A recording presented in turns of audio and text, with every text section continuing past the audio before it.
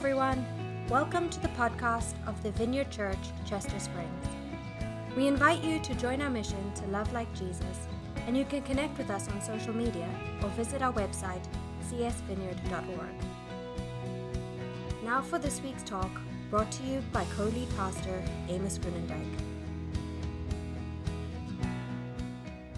Well, good morning. Happy Easter. My name is Amos. Before you sit down, churches all over the world are opening their services by the leader saying, "He is risen," and the church responds, "He is risen indeed." So one of the things I love about our church is that we've got kids in the room. Can I hear the kids yell that out? When I say, "He is risen"? Okay, kids, we're going to try that again. So you say, "He is risen indeed," after I say, "He is risen." He is risen?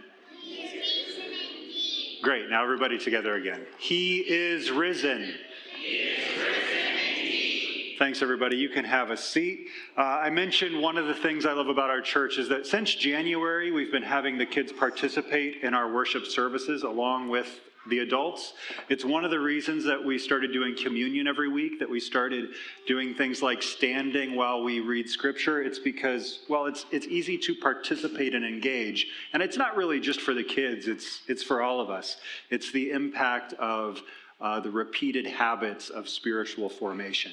But another thing that I love about our church is that we take certain Sundays out of the year to tell God stories, or in other words, to share what God has been doing in our lives, that we've seen God do around us. And so we were feeling really compelled to have another God Story Sunday in a couple of weeks. That'll be April 23rd. And so I know that as people have been sharing stories with me, they've used language like, "It's a miracle," or "I can't believe what I've seen God do in my life since January," which is the last time that we've had a God story. So things you've seen or experienced in church, but also things that you've seen or experienced God through the church or just outside as you live your lives. So, as I mentioned, kids have been participating in our service, but today in particular, we have preschoolers in here as well. So I'm going to do something that, as far as I know, has never happened in this Vineyard Church. We're going to have a children's message. How many of you guys grew up with children's messages? It's so much fun. So if you're fifth grade or under, could you guys come and gather around this thing right here? I want you to take a look in and tell me what you see. So fifth grade and under, come on down. So you guys are going to say some true things. You guys are actually going to help the adults understand what this little contraption is all about. What is this thing? It's a pool. It's a pool. And what do we use this for? Baptisms. How is baptism different than a bath? You want to say? You don't know? You don't know. Liam. Baptism is different because you dunk into the water and all your sins wash away. Yeah, so there's a meaning. So the water doesn't actually wash your sins away, but it's who washes your sins away, really? Jesus does. And when we are baptized, well, we're going to read a scripture about that. It's a way to show everybody that I want my life to change. I want to invite Jesus in. Okay, so I have another question for you guys, because we're going to read kind of a difficult scripture passage.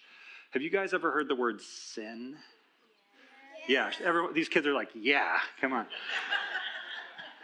Could you guys tell me what sin is? Somebody raise your hand. Okay. Sin is like when you do something bad that you weren't supposed to do. Yeah, right. Okay, I have to tell you something, Malachi. I sinned this morning. Did anybody here sin this morning? I think I might have sinned several times. Yeah, okay. Anybody? How about adults too? Yeah, okay. So, what does Jesus do with our sin? Raise your hand. Whoa. Who said that? Is that my little girl? What does Jesus do with our sin? Takes it. He takes it. What were you going to add there? He also he makes it go away and makes you feel happy. Yeah, he replaces sin with what you called happiness. In the Bible, sometimes that's called righteousness, like things are good and right inside. Okay, so I know that probably most people here know what the meaning of Easter is, but can you tell me what Easter means, somebody? Maggie. Easter means God is risen. God is risen. What does it mean to be risen? He's alive. He's alive. Good. That's so true. So I'm going to read a scripture passage with all you guys up here. And when you hear the word rise or risen, could you guys clap or make some happy noises?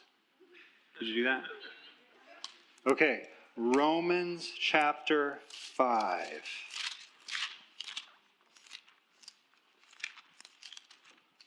Nope, Romans chapter 6. And I would just say, this is an opportunity. If you guys don't have Bibles, to run back and grab one. We'll be reading. We like opening our Bibles here at the Vineyard. And this is, again, a very dense passage, but these guys have already done some things to help us understand it. So, Romans 6, verse 3. Have you forgotten that when you were joined with Christ Jesus in baptism, we joined him in his death? For we died and were buried with Christ by baptism. And just as Christ, who's Christ? Jesus, yes. Was raised from the dead by the glorious... Yep, you guys did it. Ooh, you caught me. Just as Christ was raised from the dead by the glorious power of the Father, now we may also live new lives. Since we have been united with him in his death, we will also be raised to life as he was. We know that our old sinful selves were crucified with Christ. What's crucified? Do you guys know? Liam? Like hung up, or put on a cross. Yeah, and then what happened? And then He died. So what this passage is actually saying is, in a way, when we are put under the water, it's like our old selves die. They're united with Christ and our sins go on the cross with him. But then, it says in verse 6, just as our old selves were crucified with Christ so that sin might lose its power in our lives, we are no longer slaves to it. For when we died with Christ, we were set free from the power of sin. And since we died with Christ, we know that we will also live with him. We are sure of this because Christ was raised from the dead, and he will never die again. Death no longer has any power over him.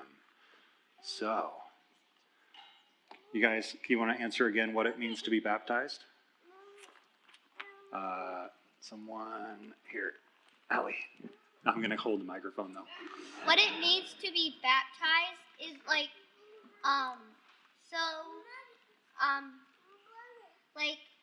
baptism is when you asked Jesus into your heart and you had to show it to everybody else. Wow, that's amazing. Good job. That is so right. Do you guys, before you go back to your seats, want to feel the water? Oh, wow. It's so Isn't that nice and warm, isn't it? So there's 2 people that are going to be baptized today, but maybe there's a third. So what I want everybody to know, the adults in the room, if today is the day that you want to publicly say, I'm giving my life to Jesus, you come and talk to me during the worship time, and we'll talk through it, and you can be baptized today too, okay? So you kids can go back to your seats. Thank you.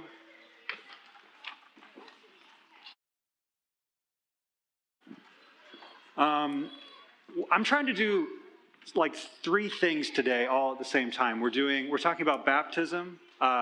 Hopefully you have a better understanding than you did before the children's message. Kids, you did great. Thanks for helping us understand. It's Easter, so we're talking about what it means for Jesus to be raised from the dead, what is accomplished. And so even in the symbolism of baptism, there's some things that we learned. We learned about how we're united with Jesus in his death, and so our sins go with him to the cross, but then the empty tomb also is something that we get to participate in, right? And I'll say that resurrection is pretty cool, it's amazing, but Jesus is not the only one to have been raised from the dead in the Bible. Do you know that? So it's not just that he was raised from the dead that makes Easter Sunday important. So like Elijah raises a widow's son from the dead, and Lazarus, a guy named Lazarus, Jesus calls up from the dead. And there have been stories since of the power of God raising people from the dead. But the reason that Jesus being raised from the dead is so significant is because of who he was and the victory that he accomplishes that nobody else that was raised from the dead could have. And so that's kind of where the rest of this talk is headed. We're going to be continuing in our series that's based on The Chosen TV. Have you guys been watching that? It's so good. And so we'll watch a couple of things Jesus did, and then that'll bring us right up to the question that's prompted in Matthew chapter 11. And so let's watch this short video together.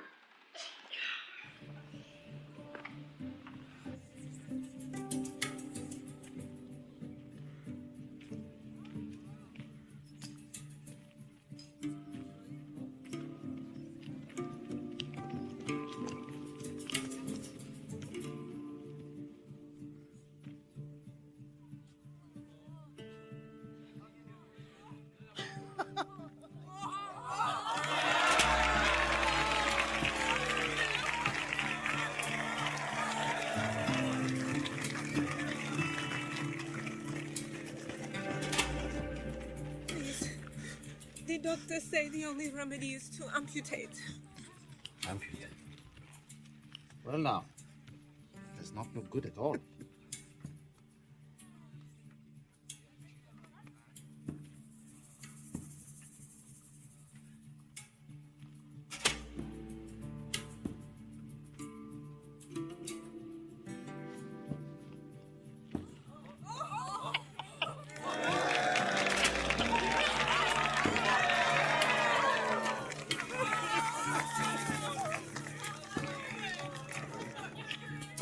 Next, step right here.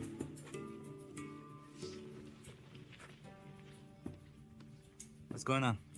How long has he been here? Not long. As soon as he showed up, he was surrounded. He's safe. He'll be...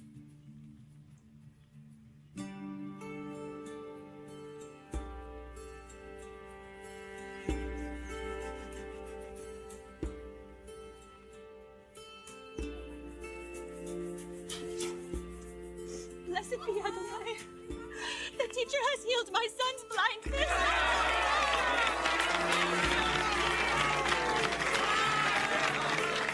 Next, come. It's okay. Let's get you closer. Soon might be now. Let's get John's question answered.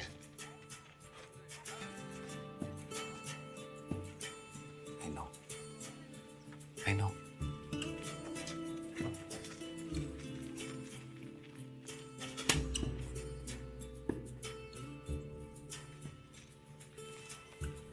Nathaniel, let me see your knife.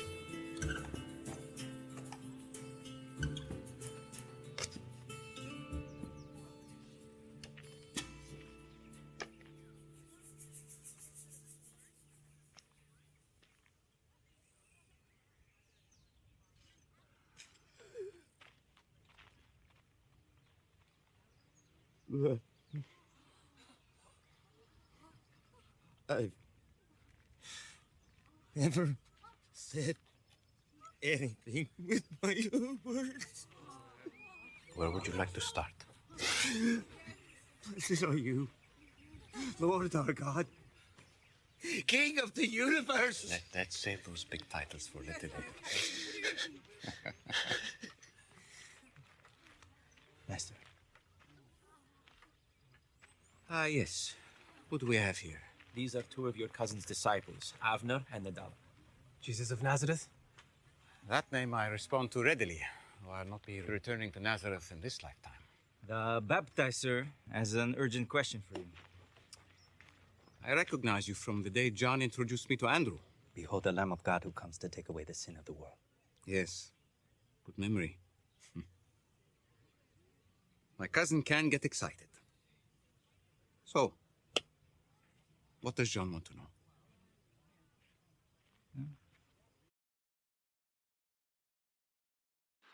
So my friend Zach is going to come up and read from the Bible what happens next. John the Baptist is in prison. Jesus is performing miracles, and he can't come himself, so he sends friends to ask Jesus a question. Come on up. Zach, could everybody else stand too? This is just a way that we honor God's word as it is spoken to us, and we pray that it will come into us and change us and transform us. You want to hold the mic? Sure. Great. John the Baptist, who was in prison, heard about all the things that the Messiah was doing. So he sent his disciples to ask Jesus, "Are you the Messiah who we've been expecting, or should we keep looking for someone else?" Jesus told them, "Go back to John and tell him what you have heard and seen. The blind see, the lame walk, the lepers are cured, the deaf hear, the dead are being raised to life, and the good news is being preached to the poor." And he added, "God bless those who do not fall away because of me." Good job. Thank you. You guys can have a seat.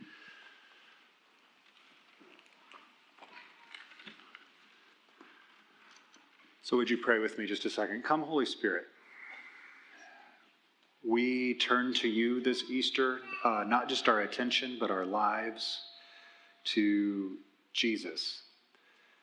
And we trust that you will do something in our hearts today, that you will meet us, that even as we come to you with our doubts, with our anger, with our confusion, with our pain, with our suffering, that you are merciful and that you love us. Amen. So this is a remarkable passage that Zach just read, because you hear that John the Baptist, who was in a way Jesus' herald. Do you know what I mean by that?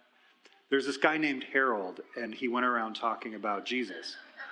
That was a joke for you. That was a joke for 5th grade and under, okay? To make sure you guys are still listening. No, okay, so like a herald is somebody who would announce the coming of a king. The king is coming. Make way for the king, right? And so John the Baptist was out in the wilderness calling people to repentance. You guys know what repentance means? Kids, can you tell me what it means to repent? To say you're sorry? Yeah, what else? To say you're sorry, and what's going to be in the future? I'm sorry for what I did, and in the future I will, well, in this case, I'm going to return to Jesus. I'm going to return to the right path. I'm going to return to the way of Jesus. So it's like a turning. I am sorry for this, and I'm going to be different. I'm going to reorient my life. So John the Baptist was preaching repentance to people in the wilderness, and they would come and see him. And one day Jesus walks up. And you heard what the disciple said. John cries out, "Behold, the Lamb of God who takes away the sin of the world." And like up to this point, nobody had made such an audacious claim about the person of Jesus. They were expecting a Messiah, a king, what gets translated here as Christ. And they were wanting, a revolution to begin to overthrow the Romans. You saw one of the Roman soldiers standing in the crowd. But for John to say, look, not just is this a revolutionary, but this is the man who will take away the sin of the world. Like, he understands more than most people do about Jesus at this point. And yet, now, John is having doubts. What changed for John? Where is John? He's in prison. So the heat has been turned up a little bit. Things aren't going well for John. John might be thinking, Jesus, this movement that you promised is starting. We see the miracles. But what about me? I'm in prison. In fact, John is not going to get out of prison, is he? Jesus will heal the sick. Blind eyes will see. And yet John will never be released from prison. He's going to be executed before the end of the story. But John does something here. He sends messengers with his question. Are you the one? Are you the one who is coming, or should we look for another? This is a question that we're all having to ask ourselves. We ask it like he asked it. He was asking it because he was in prison. His disciples were asking it, are you really the one when he's hanging there on the cross? And when his body is laid in the tomb, are you the one? But here now, nearly 2,000 years later, even with the testimony, even with the witness of the empty tomb, we find ourselves asking, are you the one? Are you the one that will really bring me peace? Are you the one that can really restore all that is broken? Most of us, maybe not kids. I don't know, kids, if you have problems, right? Do you have problems that it doesn't seem like you can fix? Yeah, adults have this too. Did you know that? Adults have problems that it doesn't seem to matter how hard we try, or no matter how long we wait, or how often we pray, or how fervently we pray, that the thing doesn't seem to get fixed. And so when we are faced with an unfixable thing, something that is outside of my power, we might start to wonder, Jesus, are you really the one? Or is there something else out there? My daughter Isla, who you heard on the microphone, I'm going to tell a story, okay, kiddo? When Mom was putting her to sleep the other night, she asked the question that I think is so profound and so true, and a question I think we've all asked before ourselves, or a statement we've all said. I'm scared there's nothing out there. The lights were off. It was dark outside. She said, I'm scared there's nothing out there. I have felt that. I think any of us who have been honest have felt that. And one of the beautiful things about this passage is even John the Baptist, who had such great faith and who helped so many people turn their life to Jesus, had a moment of great and intense doubt. And so it's comforting because that means it's okay for you to have doubt too, for you to be frustrated with God when suffering comes, when prayers aren't answered. But John does something that is profound. He can't himself go to Jesus because he's locked up. But when we're experiencing doubt or frustration or pain, we basically have a choice. We can turn away from Jesus and walk the other direction and find other people to, rain on our pity party. Or you can turn toward Jesus. And he brings his doubts to Jesus. He brings his frustrations to Jesus. And Jesus honors those doubts. He doesn't say, what's the problem, John? Just have a little more faith. Just trust me. Just trust me a little more. No, he actually sends a response. He says, go back and tell John what you have heard and seen.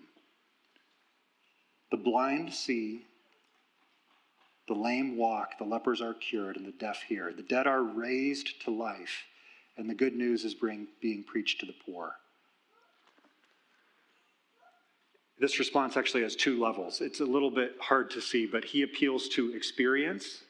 He says, look what God is doing. Look what God is doing for other people. Listen to the stories. See the evidence. What are you experiencing right now? Go tell John. But Jesus is also doing something else. He's appealing to John's reason. So John's rational brain would have been hearing the words of Jesus and been flipping through the Old Testament. So it's not just a subjective experience or what you see with your eyes, it's what you know in your head that Jesus brings to John. John is hearing the words of Jesus and he's thinking about the prophet Isaiah. And so he's got a foundation to stand on. And these are miracles of mercy that Jesus is performing and that Jesus sends his friends back to report on, but also a message of grace and truth. The miracles of mercy are different than the miracles that John might have expected. They would have expected or hoped for, Jesus to lead an army and have victory over this much bigger empire. And instead of calling down fire from heaven on enemies, Jesus heals the sick. So these miracles of mercy, these acts of mercy that you see God performing around you, that you can remember in your own life, man, God had mercy on me. There was a time where I didn't think I was ever going to be able to face the trouble in front of me, and yet there was this supernatural lift that I can't explain. And true miracles, moments where we have seen sickness be healed, or an experience of God that we've maybe had in our bodies that we weren't expecting. Like, what is that? I feel something. It's real. And so when you're facing doubt, remember your experience, but also use your brain as well. And there's lots of like good apologetic literature that you could turn to. There's also the scriptures. One of the best things you can do in a time of doubt is to simply go back and read through one of the Gospels. Maybe the writings of Jesus' friend John, or of Luke, who went back and like searched out some credible eyewitnesses and told the stories about Jesus. Jesus brings a miracle of truth. He is calling people to repent. He is making absolute claims about himself. But it's also a message of grace. And so when he says, blessed are the poor are receiving good news, this is not your normal economic system that he's proclaiming. And it certainly has something to do with like economics, but it has something also to do with the spiritual state of ourselves. Because if we come to Jesus spiritually rich, look at all the good I've done, look at how good I am, he's actually not proclaiming good news for you, because you've said, look at all I have to offer. Or even the spiritually middle class. Well, I mean, I'm not as good as some other people, but I'm not so bad. And the good things I've done for the right reasons, right? Jesus says, no, you need to turn your lives over to me completely. Blessed are the poor in spirit, he says in Matthew chapter 5. Blessed are you who are spiritually bankrupt, because I am spiritually rich and I am spiritually generous, and I will share with you all that I have accomplished through my death on the cross and through my resurrection. Finally, one of the phrases that he uses here in the NLT is translated, God blesses those who do not fall away because of me. If you noticed in your Bible, there's a little asterisk, and you can look down at the bottom where it says, blessed are those who are not offended by me. There's a relevant word for our time and age. I think the word offended gets used pretty much at any given moment. I bet it's on Twitter somewhere. We are a world who is full of people who are constantly being offended. And the pot keeps getting stirred because there are just enough people out there who like to do the offending. Am I right? But Jesus is actually saying, like, don't be offended, which means he's about to say something offensive, right? Like, Jesus knows that his message is not just a nice man doing nice things. Some of you have been to college and you've heard a college professor perhaps say, Jesus was just a good moral teacher. The miracles were just people trying to best understand how to put into words what they were experiencing, but they were really drawn to his teaching, and his moral teaching was significant. His teaching on ethics and on the kingdom of God and how to live changed the world. But that's not true to who Jesus was. Nobody who met Jesus or knew Jesus thought, oh, there's a nice moral teacher. What a nice guy saying nice things. No, they were either offended by him or willing to submit to him.